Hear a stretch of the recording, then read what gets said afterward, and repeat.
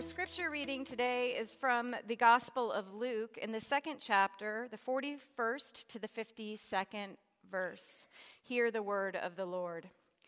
Now every year his parents went to Jerusalem for the festival of the Passover, and when he was 12 years old, they went up as usual for the festival.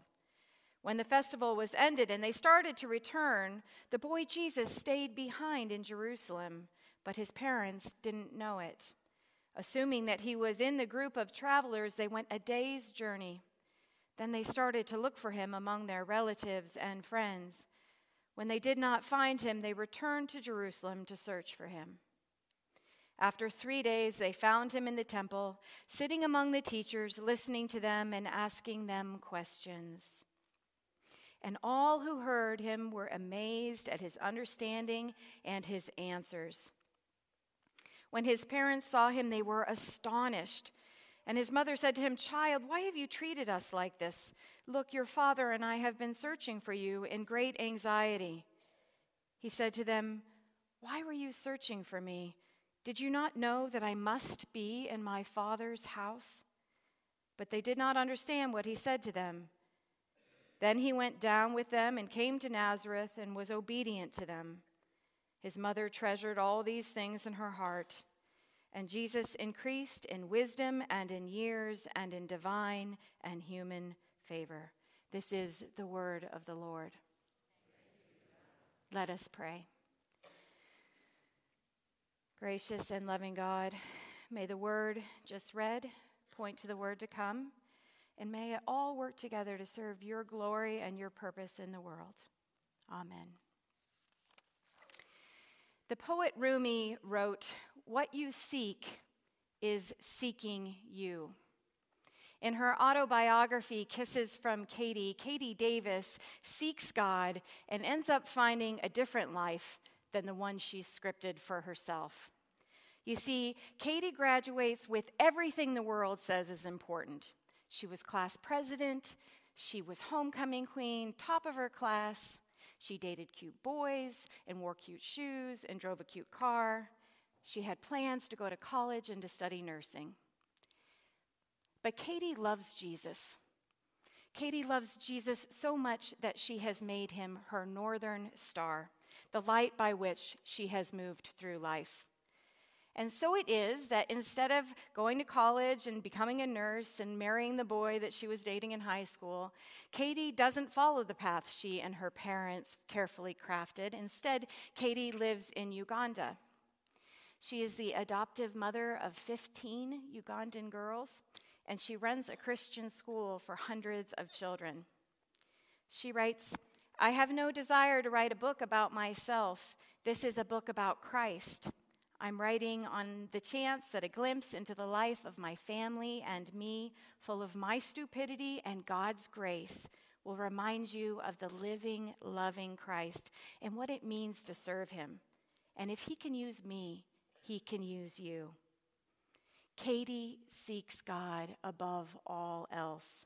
She seeks God despite the disruption it has caused in her life. She says, "Jesus wrecked my life. But from the wreckage of her best laid plans, Jesus built her a life she couldn't have imagined, a life full of joy." Katie seeks God, and she finds a God who seeks her, who is using her. In her seeking, she is found. For Katie, Jesus is her northern star. Because just as the wise men found their way by star to the stable, a northern star can show us the way, light our path, guide our feet. Now, making God your northern star can, as we've heard, be known to upset a life once guided by the values and priorities offered by our family or our ego or our culture. It's not always as dramatic as moving to Uganda, of course, but orienting our lives around Jesus almost always means pursuing a different way than what the world would suggest. The scripture reading today is a story about seeking God despite the cost. It's a story about making God's will the guiding star for our lives. So it's the day after Passover, and Jewish pilgrims have left Jerusalem in droves. Not too dissimilar, it's not lost on me, to the church the day after Christmas. Yesterday, the streets were crammed with people and the sounds of laughter and haggling, and now they're empty, littered with wrapping paper and tinsel. Yesterday, the temple smelled of incense and candle wax and crowds of people, and today it just smells like old books and dust. And it's quiet. Quiet except for one chamber in the massive stone building where a group of rabbis have gathered to discuss a difficult passage from the Torah. These men are here every day, every single day, not just the high holy days. They open the book, and the book tells the story of their origin. The book tells them who they are and what God wants for their lives. And so they open the book, and they read, and they ask questions, and they debate. And among the voices is the voice of a boy. And the boy is unknown to the old sages and priests, but they're amazed and astonished by his questions. While the pilgrims have left Jerusalem seeking comfortable rhythms and waiting responsibilities of home, the boy has stayed. And it would seem he's without his parents. He's stayed behind seeking something. Anyone can tell there's something special about him, something remarkable. There's a whisper of his identity in each of his questions, in his listening gaze. And meanwhile, a full day away on the dusty trail home, his mother and father realize their son is missing. They panic, understandably. They rush back, but it'll take another full day to get back.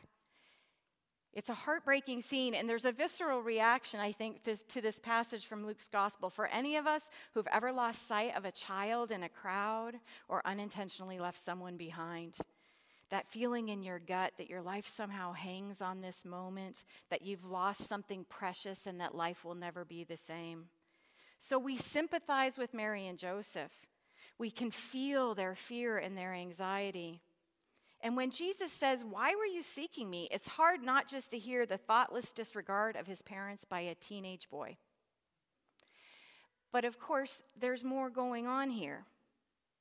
And what Jesus knows, what Mary and Joseph don't realize, is they're seeking something that isn't really lost, that can't be lost. Jesus is already home. Because the temple is important in the life of Jesus. It's at the very beginning of Luke's gospel, and it's at the very end. Here in this temple, in the first days of his life, his parents present him to the Lord. Here in the very temple, Simon says that their child, their infant, their baby is destined to cause the falling and rising of many in Israel, to be a sign that will be opposed, revealing the inner thoughts of many. Jesus, of course, has no memory of this prophecy, but he knows that what he seeks can only be found in the temple. He calls it his Father's house. That's capital F, Father. In his Father's house, he'll find the answers he seeks. He seeks in God's temple even though it worries his parents. Even though it's disruptive, he has to be there. What you seek is seeking you. Jesus must seek God, and he knows that he must seek God in the temple and in the Torah and in conversation with others. I wonder what answers Jesus would have been seeking that day. Perhaps, what does God want from me? What is the heart of God's law? What is the northern star I should look to find my way? Jesus seeks God, and in seeking, Jesus is found. What he seeks is seeking him. Ultimately, we face answering these same questions. What does God want from me? What star, what light should guide my feet? And either we answer these questions or the world will be happy to supply answers for us. Culture would have us organize our lives around accomplishment, accumulation, acknowledgement, pleasure, pride. And we're happy sometimes to have answers supplied by others because so often we want to make ourselves small, assuming we don't need to ask what God wants for us. Who am I anyway, we wonder? What difference does it make? Or we just get too busy to even ponder what's informing our decisions, how we're navigating our lives. Who has time for such wonderings, such seeking? Maybe Oprah does, but most of us, we just feel it's hard to find the time to really seek. So often we feel pulled in 100 different directions, not enough time in the day. And in the place of God's call, school and work and Netflix and the needs of others can eat up our lives. In the film Parenthood, Steve Martin's character learns he and his wife are unexpectedly having another baby. And he learns this on the same day that he's lost his job. And he's late for a Little League game, and he's rushing out the door, and his wife says to him, "Do you have to go?" And he says to her, "My whole life is have to." There's no seeking, no discernment, only the grind of a life lived according to have to. It makes me think of another story, this one about a train station where people go on their way to heaven. And once they arrive, they have the opportunity to select one memory to take with them to heaven. And they're provided video footage of their lives to review in case they've forgotten a thing or two, as happens. And one woman selects her first dance with her husband. And another little girl, she first says Disneyland, but then she changes her mind and selects a memory of her mother brushing her hair. And one man scrolls through hour after hour after hour of footage, and in the end finds nothing worth remembering. His life had no northern star, at least not one he intentionally chose to follow. What did he seek? Did he seek anything at all? Or did he just passively navigate his days, working hard, head down? Not a moment given to the question, am I made for something more?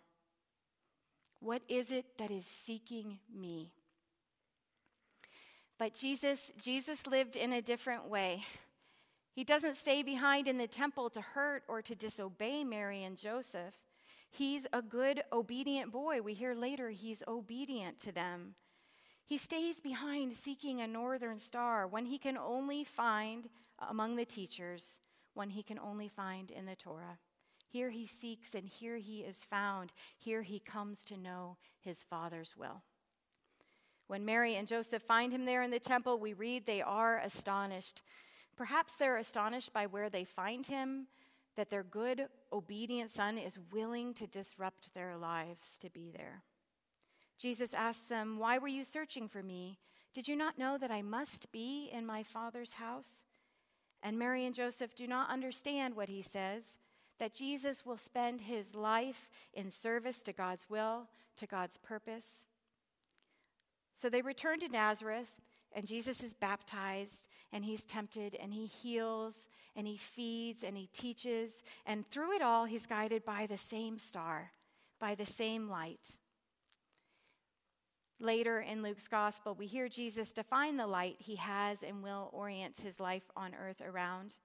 When he and the disciples return to Jerusalem and a lawyer asks Jesus, "What do I have to do to have eternal life?" Jesus answers, "What does the law say? What do you read? You should love the Lord your God with all your heart, with all your soul, with all your strength, with all your mind, and your neighbor as yourself." This is it. This is the guiding light of Jesus' life, his ministry. This defines his identity. It shapes his behavior. It directs his earthly life. It informs his self-chosen return to the temple, where he says to the chief priests and scribes, "The Son of Man will be seated at the right hand of the power of God forever." And in saying this, he affirms his surrender to death on the cross for us. He will pursue God. He will seek God at all costs.